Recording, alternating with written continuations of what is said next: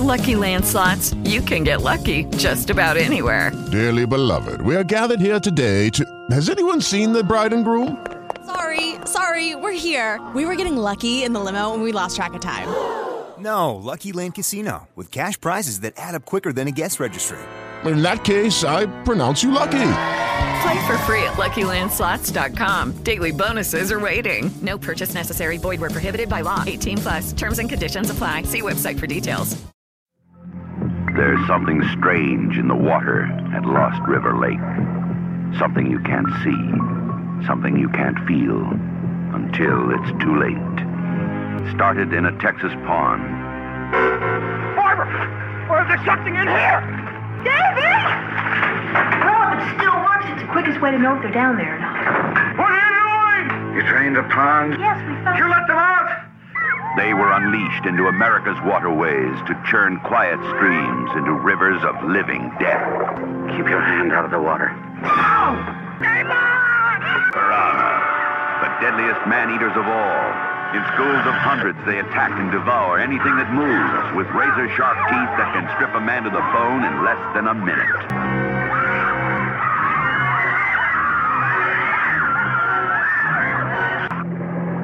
They're here, and they're hungry. Piranha.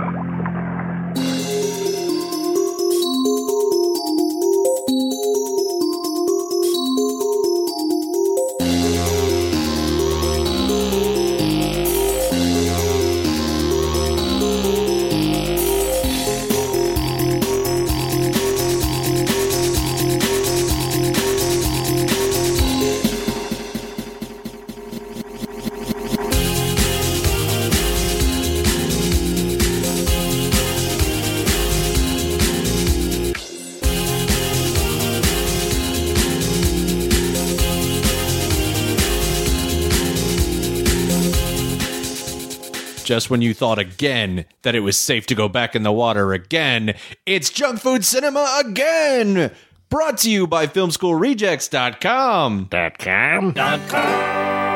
.fishsticks.fish on sticks. This is the weekly cult and exploitation filmcast so good, it just has to be fattening. I am your host, Brian Salisbury, and I'm joined, as per usual, by my friend and co-host. He's a novelist, he's a screenwriter, he's a lieutenant of Megaforce, he's a good guy to have around in a fish float, Mr. C. Robert Cargill. Hi. How's it going? It is rather fishy today. It is. It's a particularly fishy episode this week. And we're back in the summer of 78. Yeah, we are. And we are covering the greatest Jaws knockoff of 1978, which also happens to coincide with an actual Jaws knockoff. It is a marvelous 1-2 punch, and it's the reason we decided to put this episode back-to-back with last week's episode, but more on that in just a moment. By the way, did you know that you can find more of our episodes on Blog Talk Radio as well as on iTunes? And if you do go to iTunes, if you give us a rating and leave a review, we would very much appreciate it. It helps more people find the show, and I feel like we don't want to be adrift on Lost River, so the more you can help us kind of cut through the tide of the internet, the better. You can also find us on Twitter at Junk Food Cinema, like the podcast on Facebook, facebook.com/junkfoodcinema. And if you really like the show... really like the show. If you like the show more than Dick Miller likes being in Roger Corman Productions, you can go to patreon.com/junkfoodcinema, and for as little as $1 an episode, you get access to content that no one else gets to hear. We just recorded a deep dish on one of the strangest movies we've ever talked about. Oh boy, for those of you junkions who buy in at the $5 level, yes, we have a treat for you. Man. It is probably the most fun we've had doing an episode of this in a long time. It's a movie that I would describe as a shit cookie, and there is also a plot point about a shit cookie. So congratulations to everyone who subscribes at that level. For those of you even at the $1 level, you still get access to the mailbags and the top fives and all the random weird shit that we do. Speaking of weird shit, and speaking of business, in fact... Business, hey, actually, this is for longtime junkies. We did an episode late last year on one of the modern junk food masters, Lorene Scafaria. And they just announced that she's making a new movie. Awesome. So Annapurna is producing a movie. J-Lo is starring in it. It's called Hustlers. It looks badass, and not enough people were excited about it. And I'm kind of frustrated that the rest of the human race hasn't, started celebrating in the streets, because she is one of our great working masters. And so for those of you that listen to that episode, and then, like so many of you who have written us, discovered her work, or rediscovered it, or put all the pieces together to realize that this was all the same talented woman. This is really exciting, and it turns out we don't have to wait 4 years between Lorene Scafaria movies. So I am very excited for that. Yeah, that is fantastic. She is, as we mentioned, a modern junk food master, and we look forward to every new project she has, and it's about damn time. So let's definitely check out Hustlers. And let's also check out this week's movie, which has been a favorite of ours for a very long time. So much so, we actually thought we'd already done it. The only reason this wasn't in our original Summer of 78 lineup is because we were worried we had already done an episode. And I think the confusion comes from the fact that we did an episode about one of the greatest character actors of all time, patron saint of the show, Mr. Dick Miller. Mr. Dick Miller. But also, I don't know if you were there or not, but back in the Just the One of Us days. Yeah. I was invited to be part of a live commentary. Oh, yes. Were you there for that as well? I think I was, yes. That's why we think we did this. Because we already sat on a couch drinking beer, watching this movie, doing. That's why, because we honestly thought we'd done this. Yeah. So when we were going through the list of Summer of 78, we're like, I just blew past it each time, because it's like, oh yeah, no, we already did Piranha. And so we had not. And in fact, it's important that we've done it, because now we have finally covered our holy trilogy of the 3 greatest Jaws knockoffs of all time. Let's go. What did we do first? The Car. Actually, course. First, way back in the day, we did Razorback. One of the best, not only one of the 3 best Jaws knockoffs of all time, but one of the great unsung exploitation films, and one of the greatest scripts written by a junk food master, Everett DeRoche. So it is. So Razorback, The Car, and Piranha are the 3 great Jaws knockoffs, and they all do something different. The Car gets the tone of Jaws right, and just makes a devil car the creature instead of a shark. And Razorback gets the pissed off natureness of it right.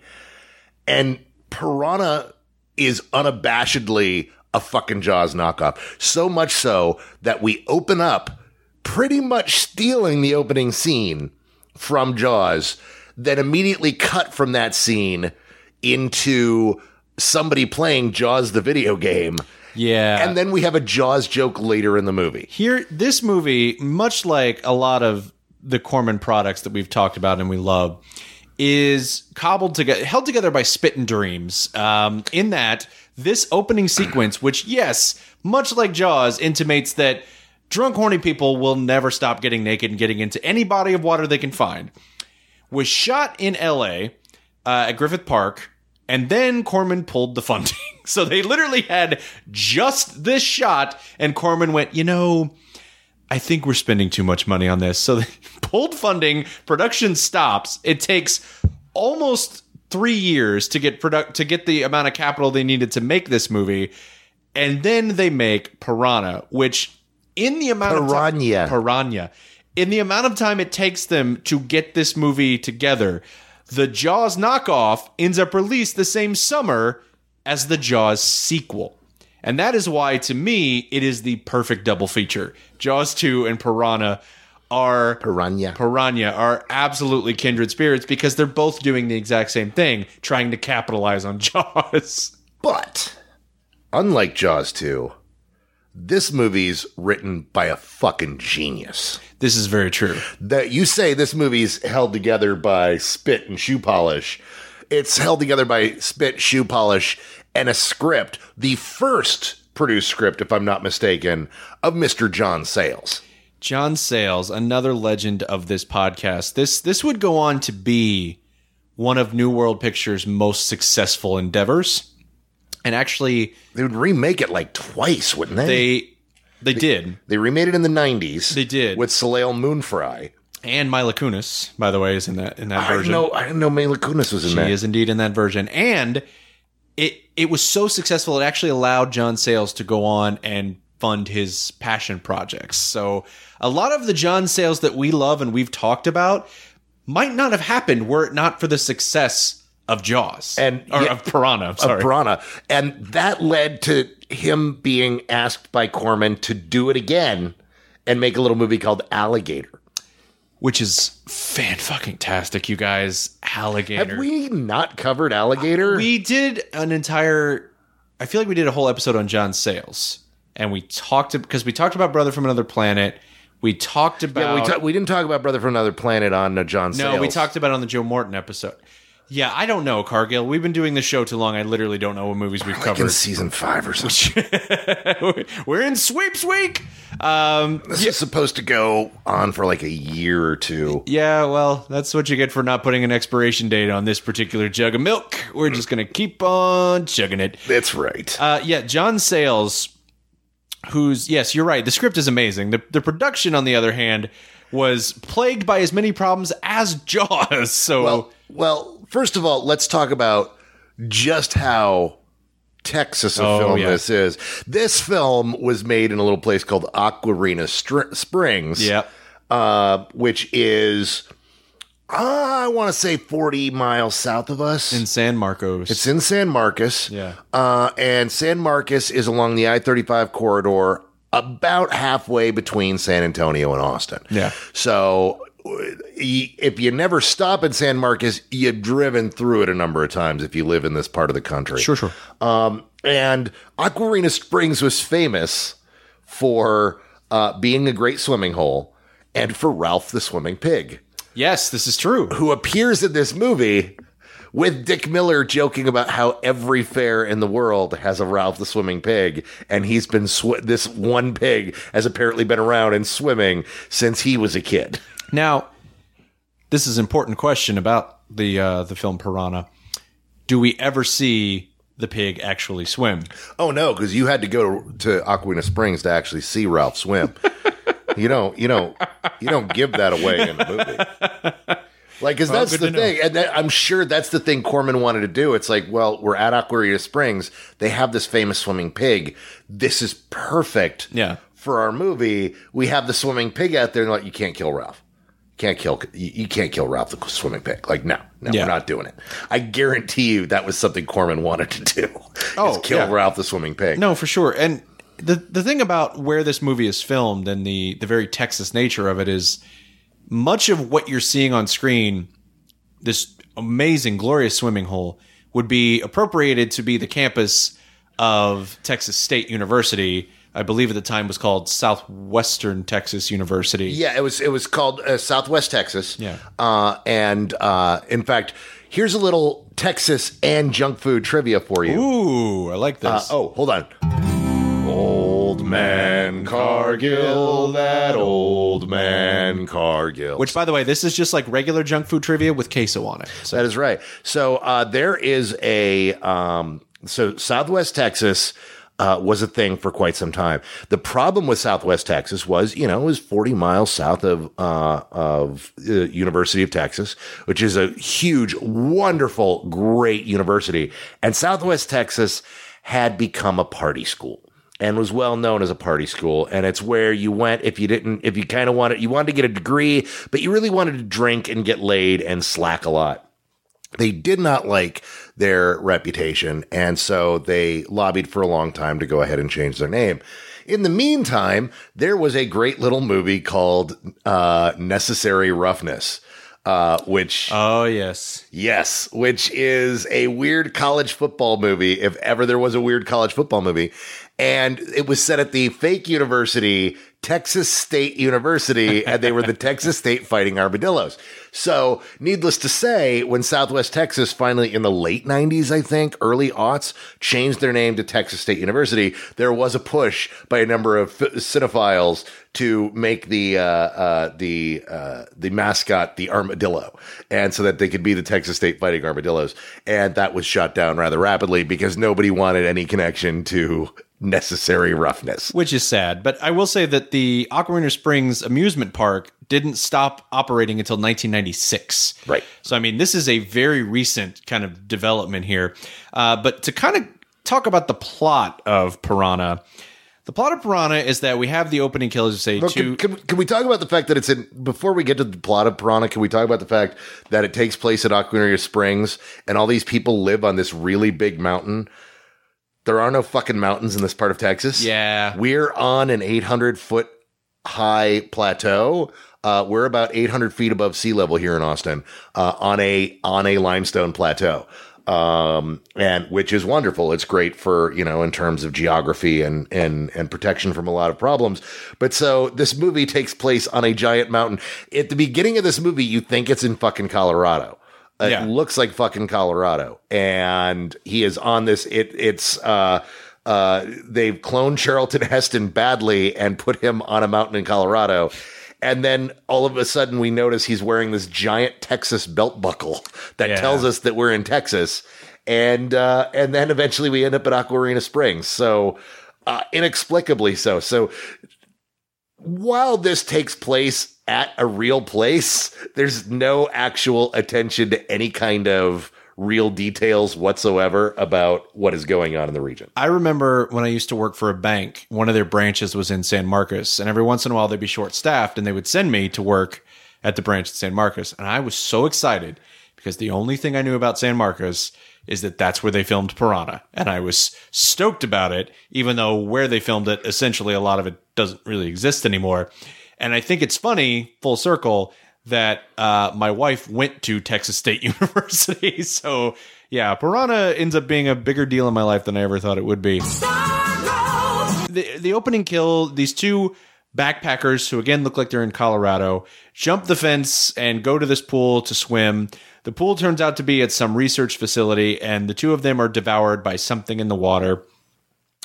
This jumps to a woman playing the Jaws arcade game, as we mentioned, who is a skip tracer.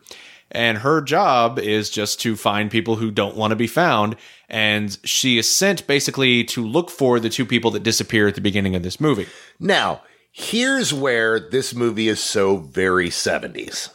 So we're sending this very talented woman to go find these people, and we're told how not very good at this she is. And then, silly, stupid things like, oh, I found my ticket.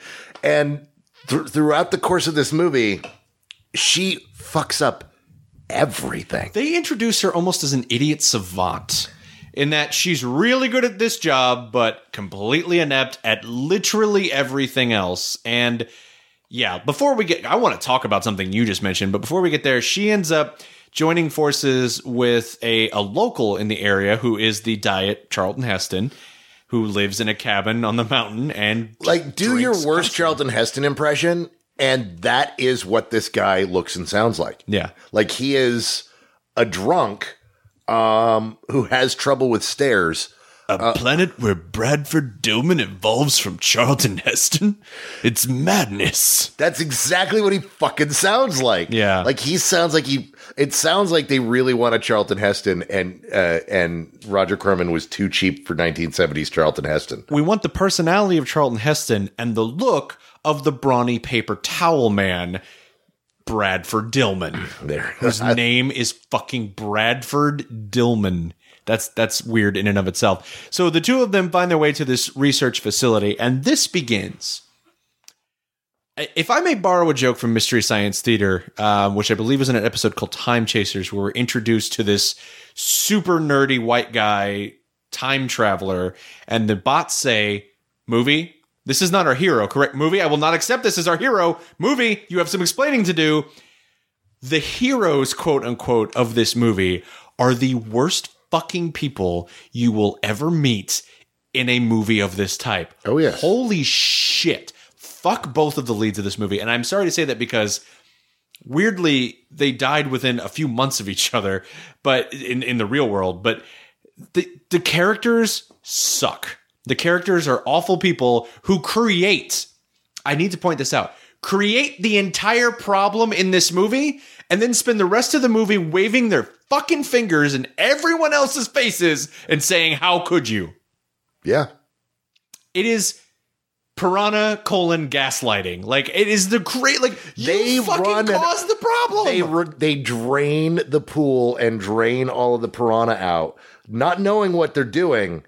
Because they break in and do it. They fucking break into this facility and just go, what's this? A switch? Better throw it.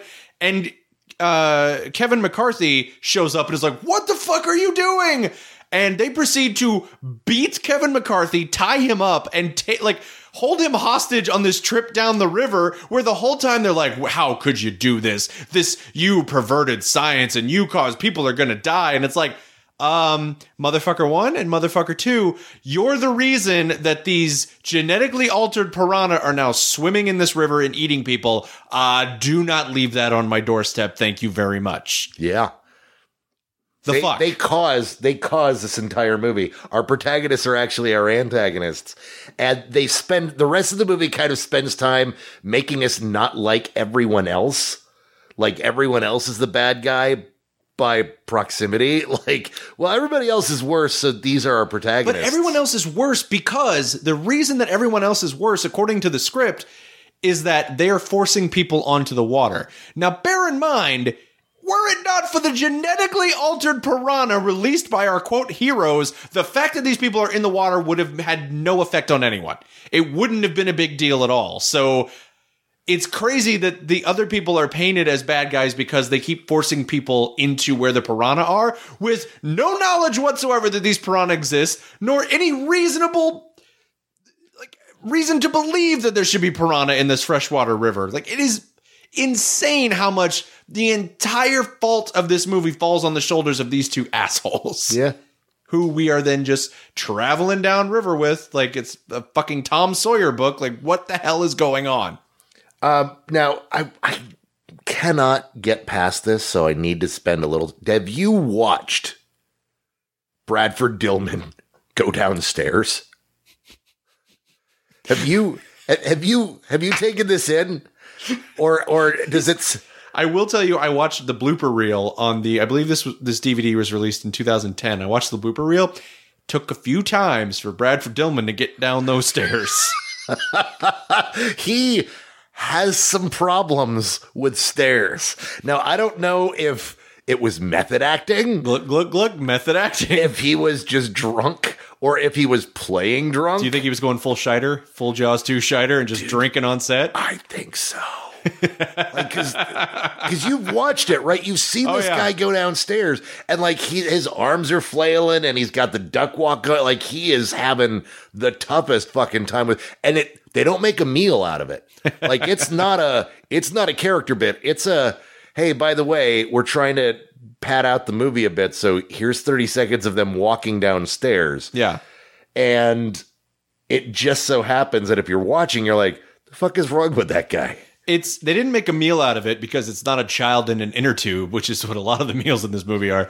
Also an interesting point about his character is he's a drunk, clearly, because when we meet him, he's got the local guy who brings him supplies from town, and brings him whiskey, scotch, vodka, and tequila. Because for some reason, this guy's a drunk that likes slightly different flavors throughout the week. He's not the type of drunk that is every other drunk in the world that picks his one type of liquor and then does that and maybe changes it up a bit. Like, oh, hey, I'll get a different whiskey this week or something like that. No, he goes to the liquor buffet. He goes for the liquor buffet. And if you've ever drank heavily. I don't know why you looked at me when you said that. And I mean heavily, Brian. Just saying. The thing that doesn't get mentioned enough in our society is that drinking is a skill. not a talent. Not in society, but mentioned several times on this show, drinking is a skill. It is a skill, not a talent. People are like, no, I'm born with a constitution. No. We are born with biologies, and then we put shit into that biology, and it interacts with our biology. Like, when you drink a certain type of alcohol, your body processes it differently than other people do. You get a different kind of buzz off it. You get a different physical reaction. You get a different hangover. And if you drink enough, you learn how to drink the proper things that tend not to give you a hangover and give you just the right kind of buzz. You could not get more different than whiskeys, tequilas, and vodkas. So the idea that this guy's a drunk, but is like, just can't figure out what type of drunk he wants to be, is fucking weird. Yeah, I mean, it's really a weird detail that is like, oh, you think you know about drinking, young college boy John Sayles, because you've gone to parties, and no, that's not how drinking works. As an example, I cannot get within 300 yards of a bottle of tequila. Fuck that forever. I can't do it. In fact, there was a point where it was so bad that if I saw people drinking margaritas in a movie, I would choke up a little bit, just like, the taste is in my mouth again. I can't deal with this. So yeah, you learn what to stay away from, and it's never a rainbow of bottles.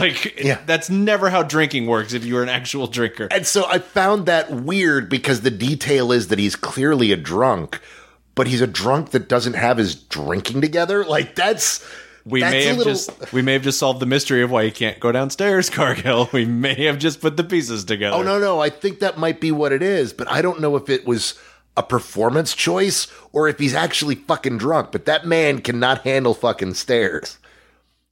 I'm going to go with Roy Scheider method acting, Jaws 2 area. Which, situation. By the way, we have no idea if Roy Scheider was actually drinking on set. We just find that funny. We have no idea if Joel Silver did mountains of cocaine. That has not stopped us from making that joke. I'm just Do we not know that, though? It is apocryphal, right? That's what it is? Sure. Apocryphal. We'll see. So they're heading down the river with their captive. We need to talk about this, because much like the other Corman movies that we know and love, this movie has a great cast. Piranha has a really stacked Piranha has a really stacked fucking cast. By the way, for those that have not seen Piranha, there are several members of the cast who insist on pronouncing it Piranha. It reminds me of the kids from The Emperor's New Groove who like, I'm a piranha. I live in the Amazon. Na.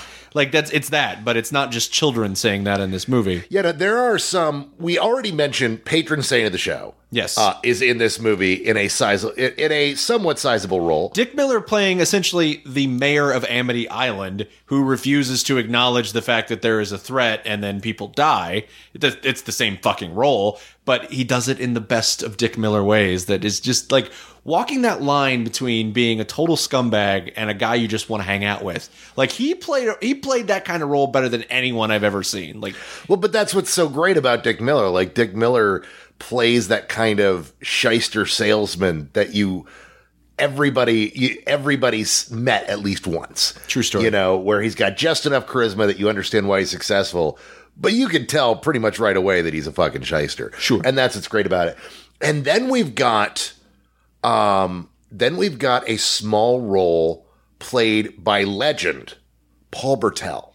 Yeah, Paul Bartel, who is a member of the school, like he's not just a member of the School of Corman. He's actually Professor Emeritus of the School of Corman. He gained his tenure at the school and stuck around to direct films and star in films, and just, you know, he would just show up. He was just a guy that loved fucking making movies. Yeah. And made some crazy shit on his own. A junk food favorite directed a little film called Death Race 2000. Hell yeah. And appeared in a number of Corman films. Also, I think directed Eating Raoul. I believe that is correct. You know, a classic cult film that was defined cult films for the early 80s. He was a cool, hip fucking dude making crazy fucking shit because he wanted to. I always forget he has a small role in Usual Suspects. Oh, yeah. As a smuggler. Like, that always kind of blows my mind. Paul Bartel was an incredibly talented guy. And here he's playing the head counselor. Yeah. at a camp that apparently only has 2 camp counselors aside from him. Yeah, it's a small camp. It's a small camp filled with kids and only 2 counselors with speaking roles and no other apparently counselors. Like this is and this I find this astounding. This is a Roger Corman film where you have the perfect excuse for half-naked co-eds, and Corman doesn't spring for that. Yeah, there's not a lot of nudity in this movie. In fact, There's the one bit at the opening, which is the Jaws knockoff. yeah, there's And then the rest of the movie is pretty fucking PG. there is a story about a waitress from the Holiday Inn where they housed. It's funny. I watched another special feature on the DVD was home movies that the producer had taken, and they show the sign from the Holiday Inn in 1978 that said, welcome Piranha. So it was like literally where everyone was housed. And there was a waitress from the Holiday Inn that stood in for Heather Menzies for a topless scene because she didn't think her husband would like it. So there are so few boobs in this movie that they could actually get away with, you don't want to do the 1 or 2 nude scenes? We'll get the waitress from the Holiday Inn to do it. Yeah, no, and it's oh, that's right, because there is that shot, because it's the quick shot where she's like, are you gay? Yeah. And then she goes to flash it, and it's one of those cuts where it's obviously a stand-in. Yes. Where it's like, boop, stand-in boobs. Yeah. And then they cut back to the actual shot. That sounded like a jingle. Boobs, stand in boobs. I think we should add it here. I mean, really? I mean, that's what we do with this show. Tango. Cash. It's been a while since that's happened. Yes, it has. Boobs, stand in boobs. It's almost the Red Robin, but not quite. Jurgen pause now. Jurgen Posnell for stand in boobs. I'm loving it. But what's funny is it's exactly like the terrible shot that we would see 2 years later in Humanoids from the Deep. Yes. Where the Corman took the film away from its director and then added nude scenes to it. And that movie got real gross real fast. That movie is real. I programmed that for a movie weekend last year. We had a weekend where we got together and rented a house and watched. I programmed an entire weekend of movies, and I showed that in the way that I knew it was never going to be presented, but in the way that it should be, back to back with The Shape of Water.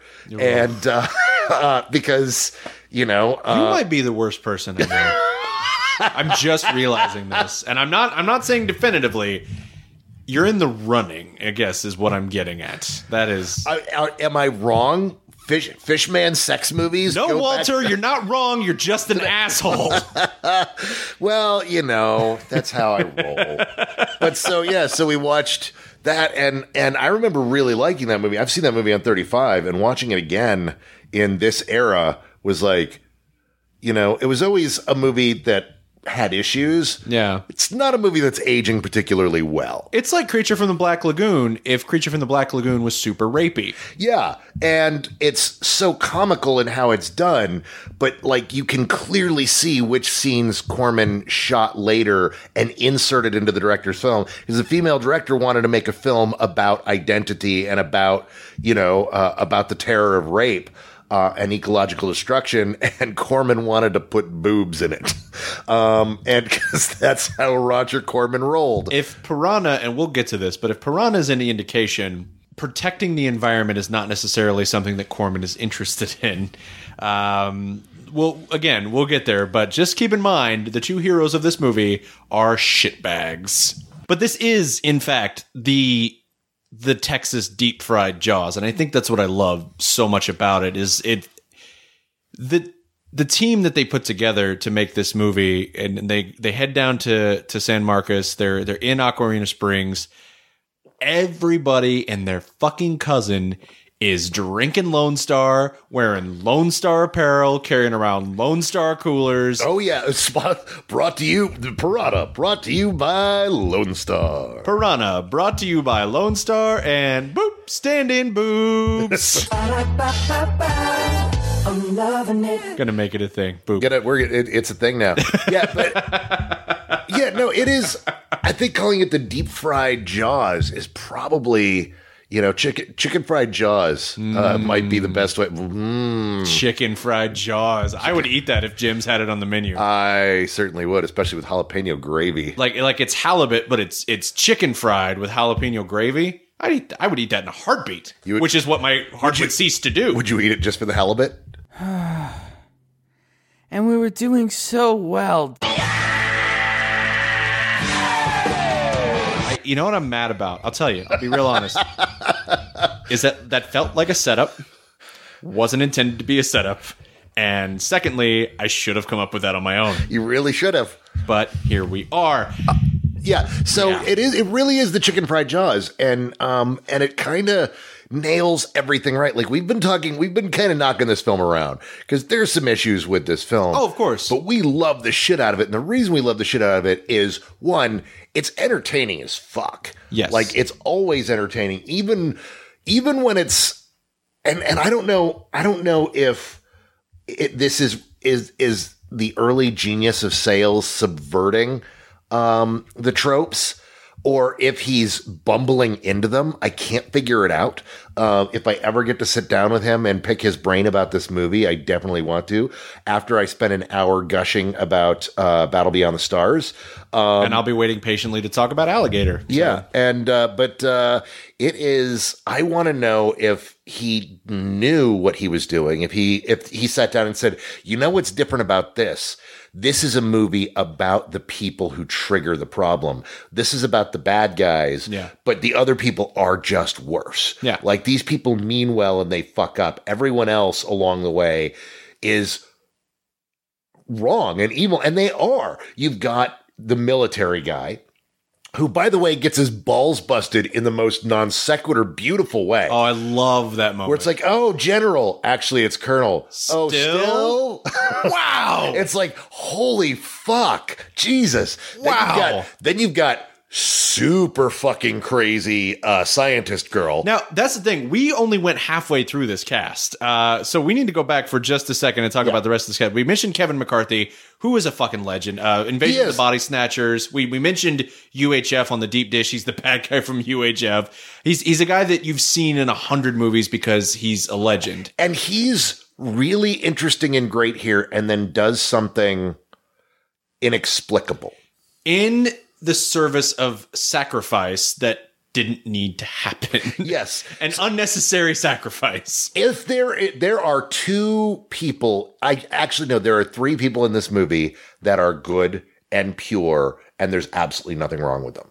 And as characters, they would be the heroes in any other movie. Yeah. And that is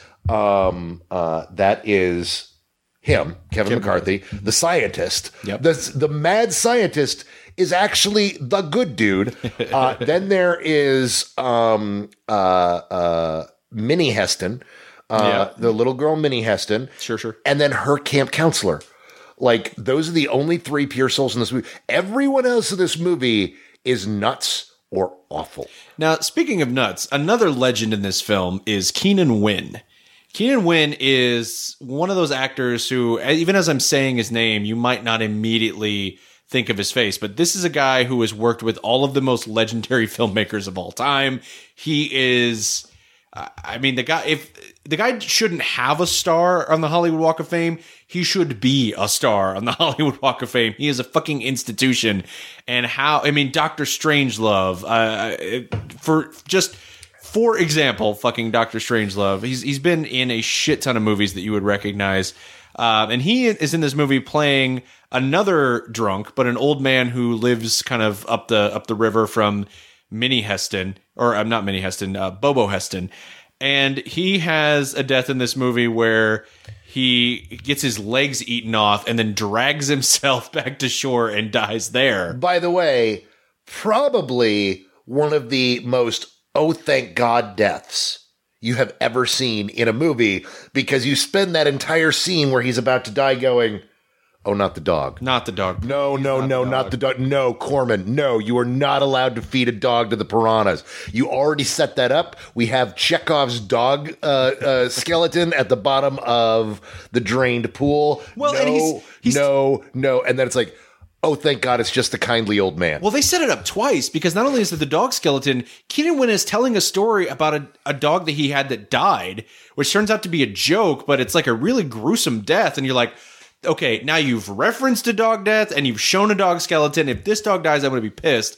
And sure enough, they don't kill the dog. They just had Keenan Wynn's legs get eaten off. So, sidestep that landmine, which ironically is what it looks like happened to Keenan Wynn because his legs are fucking obliterated. And that's where this movie really, really comes into its own, because this movie does some pretty delightfully fucked up things with these deaths and the blood in this movie that make it a truly, at points, terrifying, also campy, fun horror movie. Mm-hmm. Like, seeing those bones, exposed bones with little bits of flesh still on it, on his feet, really fucking, and the idea that he bled out crawling up shore is a horrifying, terrifying idea. And this movie's got a couple more deaths like that teed up. Yeah, it actually does things. It sets up deaths and it shows, it insinuates death. There's a shot later in the movie or a sequence later in the movie where these kids are, a whole huge group of kids are being attacked. And it seems really horrible. Like, they're really just going to murder all these kids. That seems kind of mean-spirited. But the way it's edited, you don't actually see but maybe two of those kids die. But some of them do. Some of them do, but they take great pains to show you the rest of them getting out of the water. And then there becomes a heroism in sacrifices by people like Paul Bartel and one of the counselors and Minnie Heston, the little girl who's the daughter of Bobo Heston.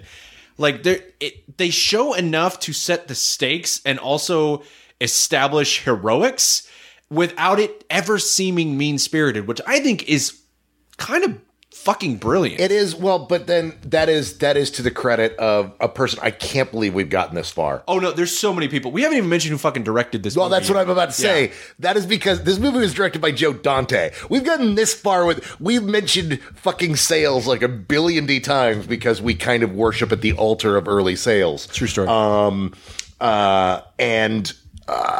You might say we're salesmen. Yes. And you're going to experience the death of a salesman. Oh, shit! What? Wow, I served it up and you spiked it right back. I like really this. Did. I like this new Cargill that embraces puns. I don't know that. Sitting over here like Palpatine, like, good. Give it to your hands. But yeah, it's Joe Dante is directing this. And Joe Dante is, now this is the thing, we love Joe Dante. Of course we do. Joe Dante's a master. He is a modern master. But we're bigger fans of Sales than we are of Dante. But what Dante does, and what Dante is expert at, is making a certain type of film that mixes elements of horror with elements of adventure together with something that you can enjoy and never feels mean and almost feels wholesome. Like Gremlins, like Small Soldiers. Oh, by the way, take a big fucking drink. I'm surprised we have not covered Small Soldiers yet. I love Small Soldiers. Who doesn't love Small Soldiers? Small Soldiers is amazing. And it is one of Dante's best films by far. But yeah, it's that tone. And what you're talking about here, how this movie does this, how this movie manages to be terrifying and gruesome and rough without being mean-spirited, is all to credit Dante. Yeah, this is true. And Dante is one of those guys we really identify with, because Dante is one of those guys who was a film nerd and wanted to be a filmmaker and went out to Hollywood and showed up at Corman's place and wanted to make movies for Corman and do whatever he could, carry cable, whatever. And he was part of this small cult that formed in the early 70s of people who started showing up to work on Corman films because of Corman's reputation, and Corman didn't know how to deal with it.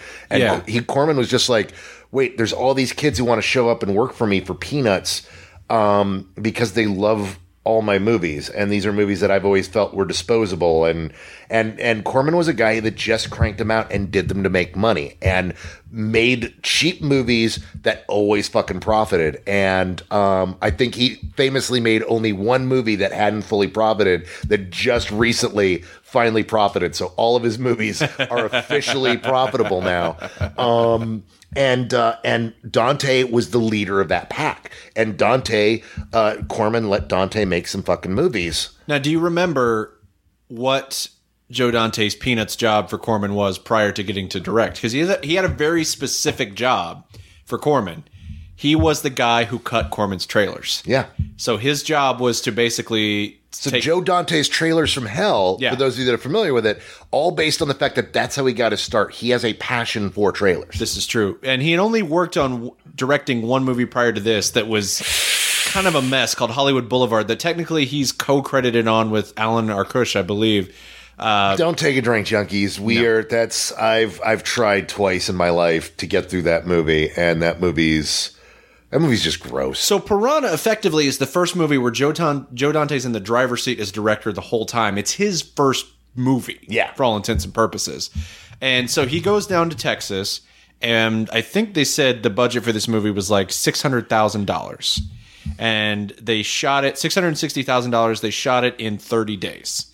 And he is just, prior to getting, or after getting shut down and having to basically beg Corman to get the movie started again, he creates what is, again, one of New World's most profitable films at the time. So, huge success. It led to a lot of different gigs. One of the things I find so interesting, though, are the two guys who worked on the effects of this movie as fucking babies. 17-year-old kids working on this movie. One of them was recommended by Rick Baker, who turned down the job of doing the effects on this movie. But he said, I know this kid does a lot of great work. His name is Rob Bottin. 17-year-old Rob Bottin. And as if that wasn't enough, Rob Bottin works side by side with Phil fucking Tippett. Mm-hmm. Rob Bottin and Phil Tippett are working on this movie together when Rob Bottin is literally 17 years old. Making the blood effects on this movie. And making fish. Just room after room of rubber fish. By the way, there's something that we walk right past. This is something I forget about every time I watch this movie. And nobody ever talks about it. But there are two shots in this movie where there is this air-breathing... What the fuck is this stop-motion fish, which I guarantee you Phil Tippett did, because that was Phil Tippett's master work in that era. It's him flexing his muscles for Ed 209. Like, let me really do some stop-motion shit right now. Yeah, and so there's this weird fucking experimental fish creature, like, wandering around the lab that's never mentioned again. Let me tell you why I didn't mention it. Because until you did, I still to this day wasn't sure I actually saw it. Because no one else in this movie seems to, and it is never brought up again. It's never brought up again. Like, these, like, it's like, wait, we're scared of these piranha? What's up with the little weird piranha there? Like, there's also that other weird creature that at least there, it's like, oh, well, this is a cheap puppet, and it's clearly like a freak, like a kill me. Yeah. But this thing is not. This is like, holy shit, is this Kevin McCarthy's pet? It looks like something wandered off the chess table from Star Wars. Like, it's like, what the fuck? Why is no one talking about that thing? What is it? Why is it there? And yeah, I literally didn't bring it up because I thought maybe somebody had slipped me some whiskey, some vodka, some gin, and some tequila at the same time. And I was hallucinating and not able to get downstairs because, yeah, it's creepy and no one seems to know it exists at all. So that's, yeah, it's a weird moment in this film. But I mean, Joe Dante directing, John Sayles writing, Rob Bottin and Phil Tippett working on the effects as babies. Like, it's insane. Like, and then you have this crazy cast of character actors. And one we haven't even mentioned, by the way, is a fucking horror legend, Barbara Steele. Yeah.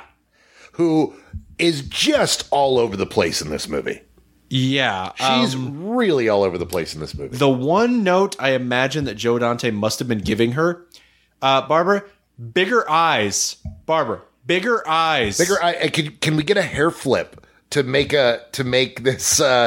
punctuate this line right here, this devastatingly brutal line. Can you give a little hair flip to make it look like you're crazy? Yeah. Anyone who trusts this woman is an idiot. Although, again, pure sales, fucking Kevin McCarthy. Yeah.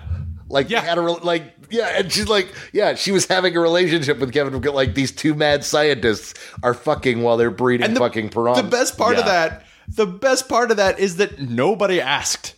Nobody had to know that. She fucking volunteers that information because the blonde shitbag hero is like, "Oh, you knew him. You were friends."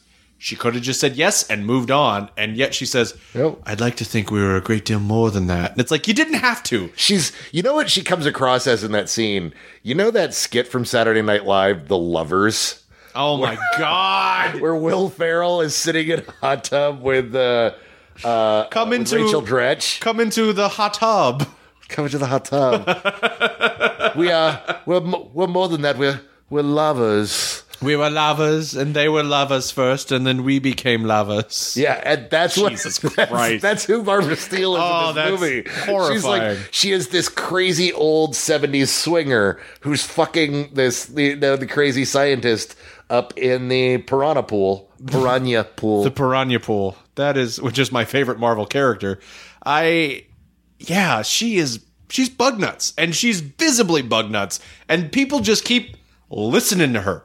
People just keep following her instructions, and she says things like, the school of fish genetics, or the world of fish genetics is a very small place. And it's just like, what does that mean? Is everybody fucking everybody in fish genetics? Is that what's happening? I don't know. It could be. I'm not an ichthyologist. I don't know for sure how much fucking goes on at ichthyologist conventions. Those people may be swimming upstream just to fuck.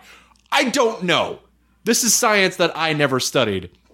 But I'll tell you what I do love about this movie is the sound of the piranhas, which apparently was a dentist drill put in the water, and then they just put a microphone underwater, because it's just like a lot of like general whirring sound.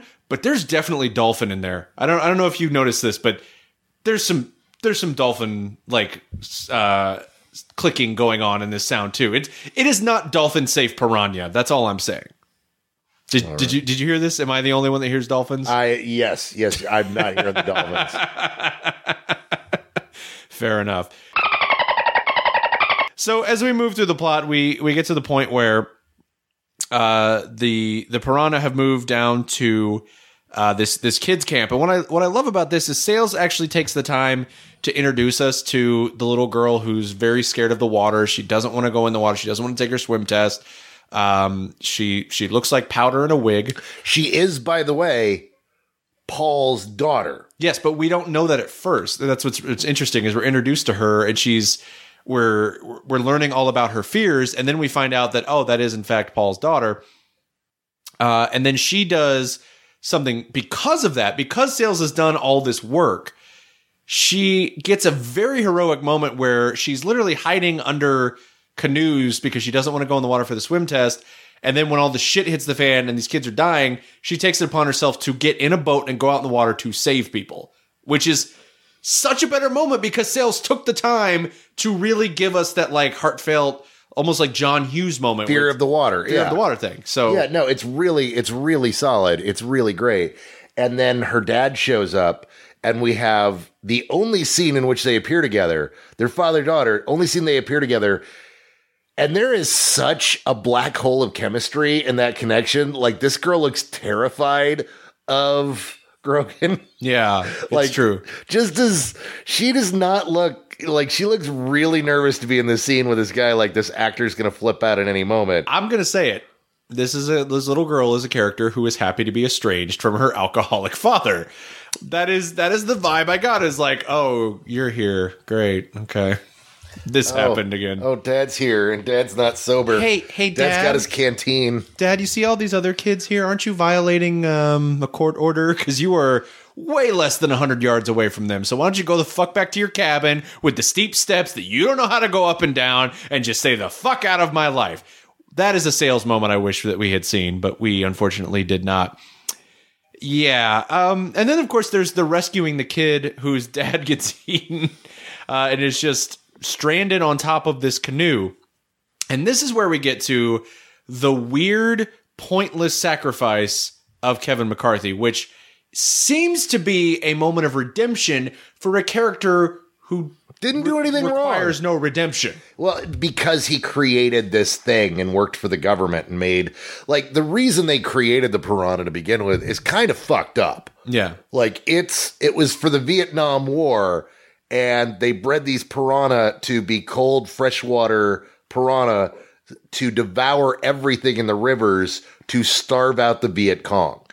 That's really fucked up. Oh, yeah. And he did it, and he's like, well, the government pays better than private. Yeah, he's like, I don't have to scrounge for grants anymore. I can just do pure research, which, from what we've seen, evidently is creating fisherman pets to just walk around and hang out with him. I guess. I guess that was the bulk of his research, and then he's like, I'll also do this freshwater piranha thing. Sidebar.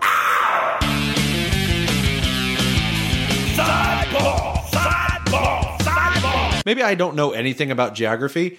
Is the Amazon saltwater?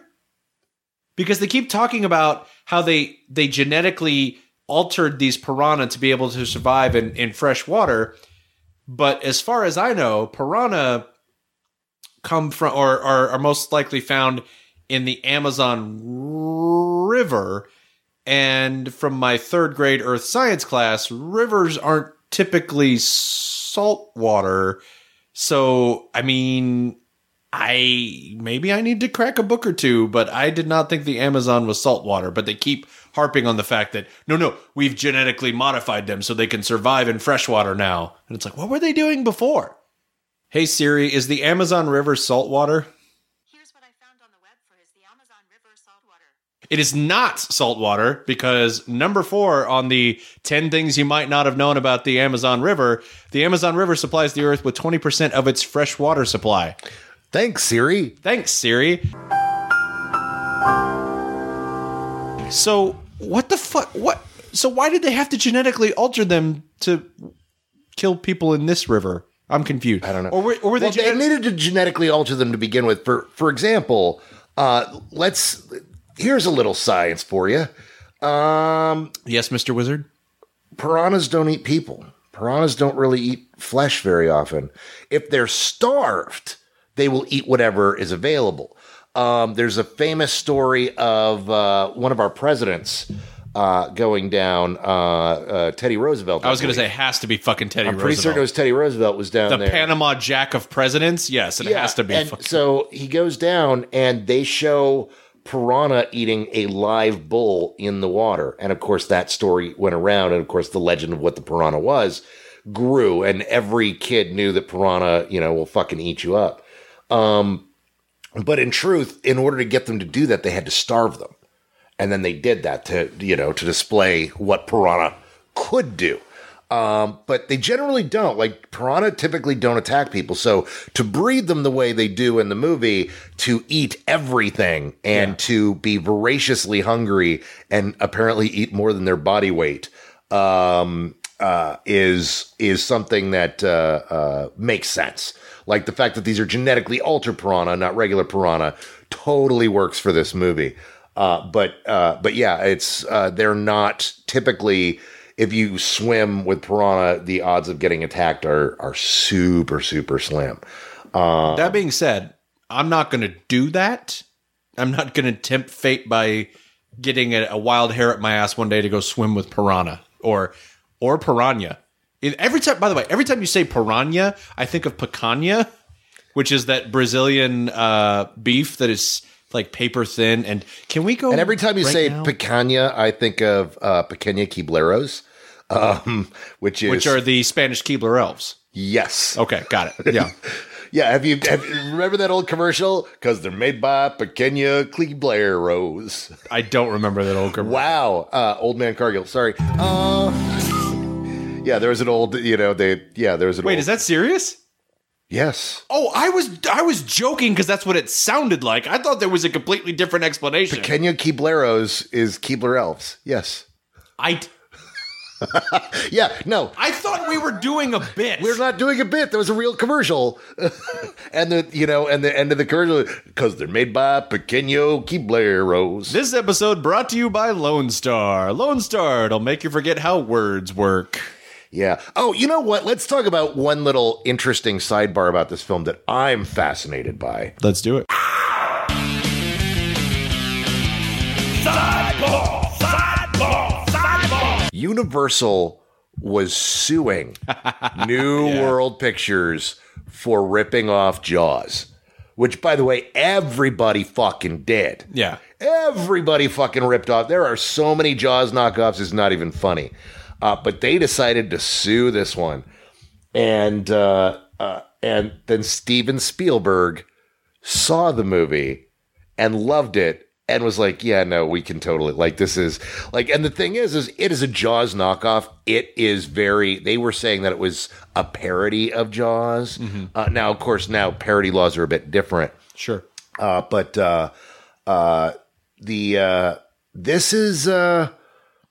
This was its own thing, and Steven Spielberg loved it and was like, yeah, no, and Universal dropped the lawsuit. Well, not only did they drop the lawsuit, Spielberg called it the best of the Jaws ripoffs, and it's a big reason why he ends up working with Dante on the Twilight Zone movie. And he's wrong, because the best of the Jaws ripoffs is clearly Razorback. Well, I would say Razorback. No, I'd probably say The Car, honestly. But at the time, The Car was already out for a year, and The Car is the best Jaws ripoff at the time. It's like, dude, Steve, come on, The Car, man. The fucking Car. And the best unreleased Jaws ripoff, Grizzly 2. Grizzly 2. Which, to this day, you will not find a group of cast-off teenagers that exist only to get slaughtered in a movie as notable as that fucking 3 group of people. This is why we love talking about Grizzly 2. For those of you that never have not listened to our episode where we talked about Grizzly 2, the three actors who are unknown teenagers backpacking to a rock music festival that get killed by an 18-foot tall grizzly. Now imagine, before you mention the names, imagine that these are the girl that get eaten at the beginning of Jaws. Yes. This is your girl that gets eaten at the beginning of Jaws characters. They are played by George Clooney, Laura Dern, and fucking Tiger Blood himself, fucking Charlie Sheen. Charlie fucking Sheen. Oh my God. Dear Christ. And it's amazing. And Charlie Sheen has to wander off while George Clooney and Laura Dern make time together. Well, he's wandering off because the two of them are about to have the We Both Won Oscars fucking club. And Charlie Sheen's like, gonna go look for some tiger blood, as I'm the only non-Oscar winner in this group. That's about to get mauled by an 18-foot tall group. But yeah, no, Grizzly 2, because Grizzly is a Jaws knockoff, and Grizzly 2 is just its own thing. Yeah. It's just, would we consider Prophecy a Jaws knockoff? I would, to a certain extent, and I also think that there is a certain amount of... No. Actually, I'm going to save that point because we're not at the end of this movie yet. We are now introduced to the character of Buck Gardner. Buck Gardner, played by the immortal Dick Miller, who is the mayor of Amity Island, but in this case, he's the proprietor of the amusement park of Aquafina Springs, and he is warned by Paul Grogan that there are piranha on the way. But to Dick Miller's credit, Paul Grogan is an enormous alcoholic and a dick in this movie, so I don't actually blame the mayor of Amity Island in this case. They're like, everybody's very clear about, oh yeah, Grogan, he's a drunk. Like, he's just... Did you hear he got gin and tequila and vodka and whiskey ordered to him? Who even drinks all of that at once? He doesn't even go into town for himself. He drinks like a fucking 15-year-old making suicides when his parents are out of town, so they won't notice that one individual bottle in the liquor cabinet has had a lot taken out of it. And did you see how badly he seared that fish? And did you see how poorly he navigated those stairs? Yeah. It's kind of like, yeah, of course nobody believes this guy. I wouldn't. That's all I'm saying. But I love that he's this sort of... He's the proprietor of an amusement park who is cast as a used car salesman. He's like that level of shyster. Well, I mean, you got Dick Miller. You fucking use Dick Miller. Like Yeah. and Dick Miller, the minute he walks on to this movie, he fucking steals the show. It's like a totally different movie. It's like, what the fuck happened here? All of a sudden, Dick Miller's here, and it's amazing. Boop, Dick Miller. I'm loving it. Standing in for the man. Love these guys.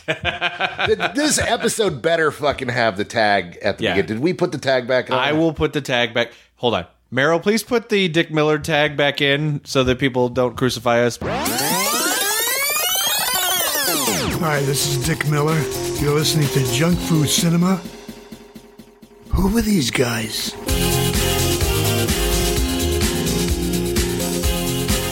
Yeah, no, that should fix it. He's amazing in this movie, and he is, like I said, the mayor of Amity Island who you don't hate because you're busy hating the heroes in this movie, who are just assholes. But they really is there. Let's play find the redeeming quality. Is there a redeeming quality to either of these characters, these protagonists? She's a pretty good skip tracer. Is she though? She breaks them out of jail by hitting a cop in the face. No, that's not. I mean, granted, the cops were pretty awful. Ooh, I got it. Paul can hold his breath for just over a minute and a half. And could actually, it would actually be 5 minutes if they did the original version and counted to 300. It's just hilarious. He gets to that point and he's like, all right, I need you to count slowly to 100, then pull me up because that's all as long as I can hold my breath. And I'm like, I can hold my breath for a minute and a half. Are you serious? Counting to 100? And then, by the way, he waits until the count of 6 to even jump into the water. So it's not even a full 100 count. It's like, oh, you must be a Navy SEAL, Paul, to hold your breath for a minute and a half. Woohoo! I'm super impressed. Why don't you go get another innocent person eaten, you jackass? And also get back on that brawny paper towel roll, you son of a bitch. Yeah, I can't. I'm losing this game, Cargill, because I cannot find I don't think either character does anything in the movie. I mean, aside from the fact that they're trying to save people's lives. Okay, I'll give you that. They're trying to save people's lives from the thing that they totally fucked up. So speaking of fucking up, let's go back for a second to the kid on the canoe who is they're paddling over to him as fast as they can. The piranhas are trying to tip him off. The canoe is sinking. Kevin McCarthy jumps in the water, swims to the kid, and then just holds onto the canoe while he's being eaten until they show up on the raft and just pull the kid. So he could have just stayed on the raft and the result would have been the same and he wouldn't have died. My theory is he took one look around at the company he was forced to keep and offed himself. I think it was a suicide move. I also think that Chekhov's raft... because they very clearly tell us that the raft can only hold 3 people. Right. Yeah, no, that's true. That's true. And you know what? Chekhov's raft is my favorite segment of Creepshow 2. So there is that. And so we get to this amusement park. By amusement park, it's really just a big beach. It's a beach on the river. People are floating. Everybody's having a good time, drinking a shit ton of Lone Star. It's an amusement park. Yeah. And are you amused? I am. Are you not entertained by this amount of Lone Star? And then the piranhas show up and start eating people. And man, this is the carnage candy moment of the whole movie where there is just so much, blood effects going on and so many rubber pieces of people that are getting gnawed on by rubber fish. It's really a rubber on rubber crime. And you just watch all of this carnage and people are scrambling to get out. And this is where we get the great line where Dick Miller's put upon assistant comes running up to him and it's like, "They're the piranhas." I told you not even to say that word. But the piranhas. What about the piranhas? They're eating the guests, sir. They're eating the guests, sir. Such an amazing line. What a great fucking line. I love that line John so much. Sayles, you masterful genius. And in fact, the guests are being eaten by piranha left and right. There's a moment where there is a bobbing corpse. And I don't know if you noticed this, but they modeled that corpse after Rob Bottin. So it's really the rubber corpse of a 17-year-old Rob Bottin in the water. There you go. Which is fucking rad. And my favorite part is that, just after we get this colonel who's been completely subtweeted in real life by this woman, still? They get onto this pontoon that everyone starts trying to climb up on to escape the water. And he gets shoved in and eaten, and it's so beautiful. This whole ending is just I just look around like, and I think to myself, what a wonderful world. It's just like all of this mayhem, and it's so the fact that they did it on a budget is even more impressive. Like it's great. It's a great fucking climax to this movie, and then ends with the dun dun dun. Now I've hinted at this earlier, but as if you couldn't hate these two people more, the protagonists of this movie figure out that the best way to deal with this piranha issue is to open a valve of raw sewage, pollute the river, and thereby kill the piranha. That's great, except that your solution is to pollute an entire river. And you're just fine with that. In fact, Paul says, we're going to pollute the bastards to death. And I'm wondering, are we supposed to go, yay? Are we supposed to, like, get up and cheer? Like, yay, he's going to pollute the whole river to kill the... I feel like this is a bad idea. Am I wrong? I don't think you're very wrong. He pollutes the... That's the fucking solution that you came up with? It's like the asshole who fishes with dynamite. I mean, it works. Yes, it works. It works real well. It works, but if you listen... When he actually gets that valve open, there is this high-pitched squeal that I think was supposed to be the fish dying that just sounds like the river is screaming. Like the river itself is dying. And it's like, oh yeah, Roger Corman, not huge on conservation. Just fucking nuke the whole river. We already poured oil drums full of fake blood into this water. So yeah, sure. Let's have the ending just be a message about how pollution can save lives. Like, this is a real pro-pollution. This is the kind of movie that would make Captain Planet cry. And there aren't a lot of those, but this is definitely one of them. Yeah. And that's how they solve the problem. And then we dun dun dun, they're not all dead, and they've gotten out to the ocean. And what leads us into the dun dun dun? Another Crazy Eyes from Barbara Steele. That is correct. And then this movie would be followed up by no less than 4 more Piranha movies. And we need to talk about Piranha 2, The Spawning, which was, of course, the first directorial job briefly of one Jimmy Cameron. One very brief, worked for a week on that movie, Jimmy Cameron, before getting fired for going over budget and over schedule on a Corman film.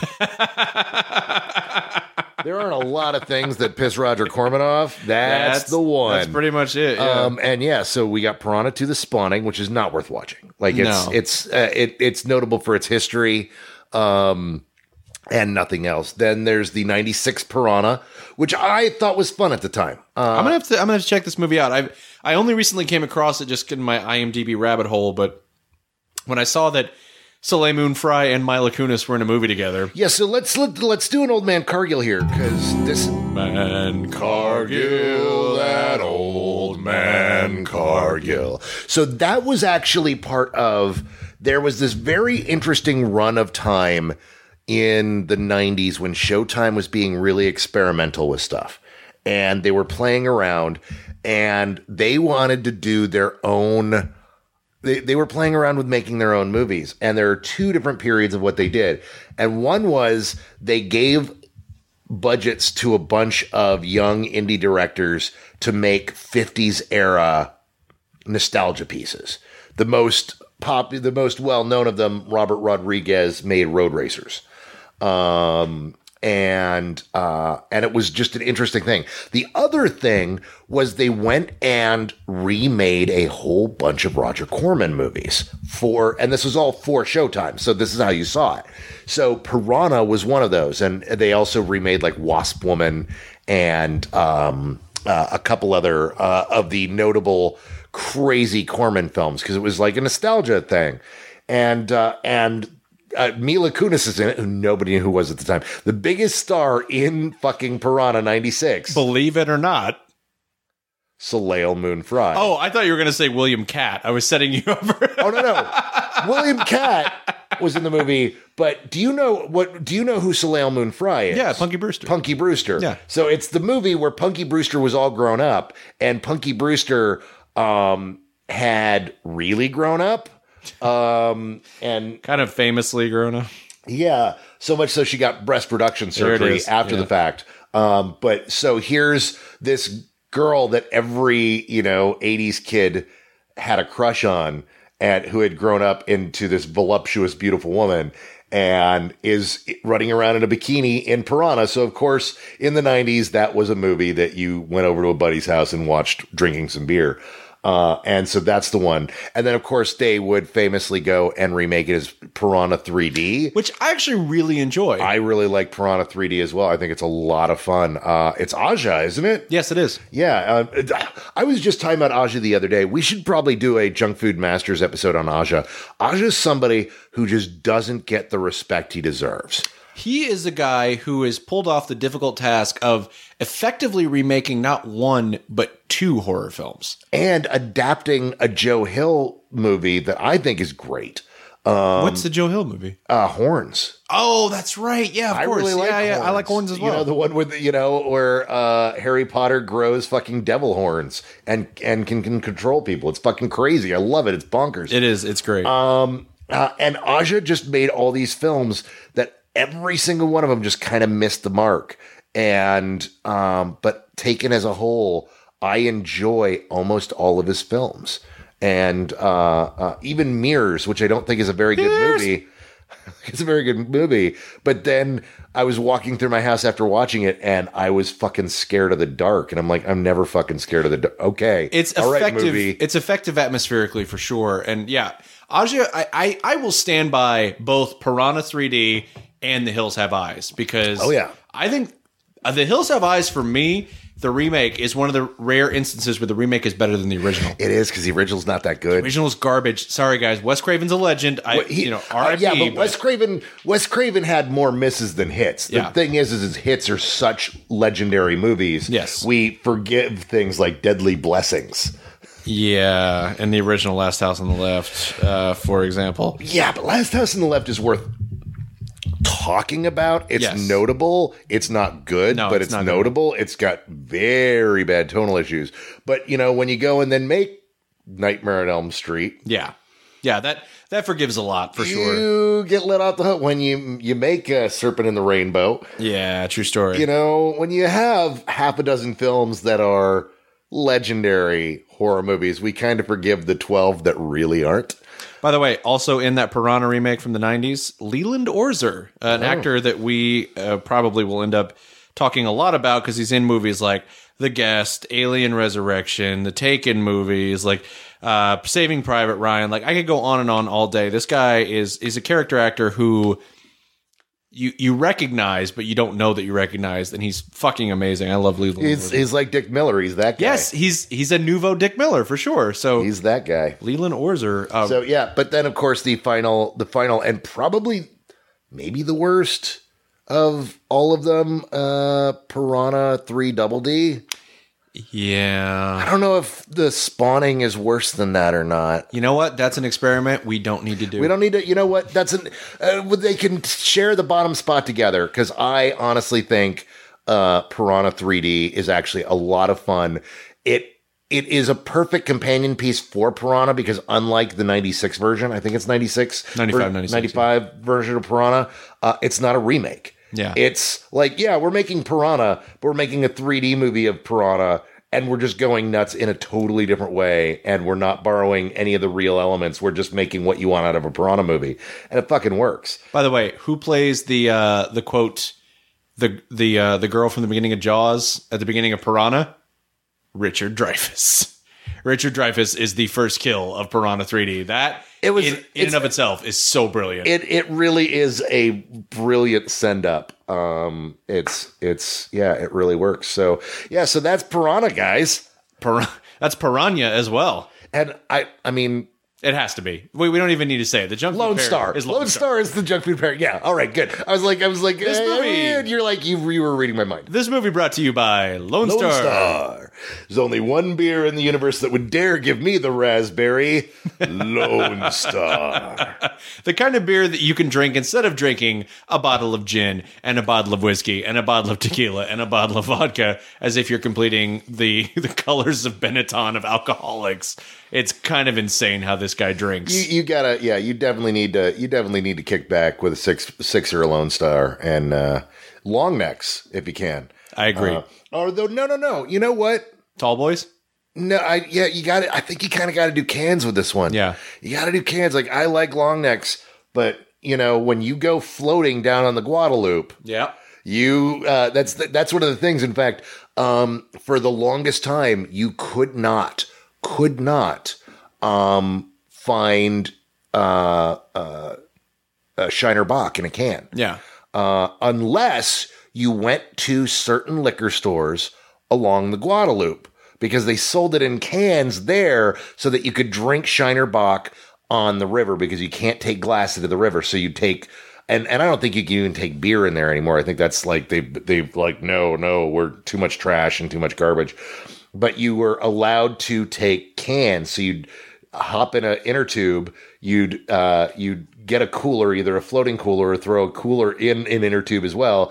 And then you would sit on the Guadalupe for 3 hours, just kind of chilling in the water, floating down the Guadalupe, drinking, beer from a can. So I think because of Aquarina Springs, I think you kind of got to do Lone Star in a can in this one. I agree. And do what I have dubbed the Salisbury Special, which is a 6-pack of Lone Star Tall Boys. Oh. That's what I show up with most of the time whenever there's a gathering. And I thought it was going to become like a quadruple Boilermaker. Like, no. We've been discussing this. No. Like, what is a quadruple Boilermaker? I don't know if you saw this on Twitter, but I actually had to talk someone out of actually doing a quadruple Boilermaker because I don't want to get sued. I don't know what a quadruple Boilermaker is supposed to be. Okay, so is it one? Like, is it one beer and 4 shots? Or is it 4 shots and 4 beers? I think it's 4 shots and a Lone Star Tall Boy. I think that's what it is. All right. And this has been Piranha. Summer of 78 keeps rolling along, and I love that we did this as a double feature with Jaws 2, because I think those two are very kindred spirits. You could also do this as a double feature with The Car, or a double feature with Piranha 3D, or a double feature with Grizzly 2. Why the hell not? Or Razorbick. Cargill, where can people find you on the interwebs? You can find me at Razorbick. You can also find me at Twitter at Massawyrm, MASSAWYRM, and on Instagram at Massawyrm. Awesome. You can find this show at Junk Food Cinema on Twitter. You can find me at Bry Guy Salisbury. And again, if you really like the show... really like the show. If you like the show more than we are currently not actually sponsored by Lone Star Beer, you can go to patreon.com, and for as little as $1 an episode, you get access to bonus content that nobody else gets to hear, and we really do appreciate you guys. I can't even tell you. And guys, this week, if you were ever thinking about doing it, this is the week to do it. I'm serious.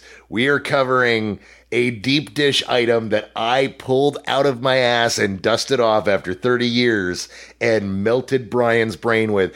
It's an hour of listening to Brian's brain melt out of his ears. It is probably some of the most fun we've had in a while. So if you have ever thought about being a patron, maybe now's the time to try it out. I'm going to make the argument that maybe this one should have stayed up your ass. That's all I'm going to say about that. Good night, everybody. Good night, everybody.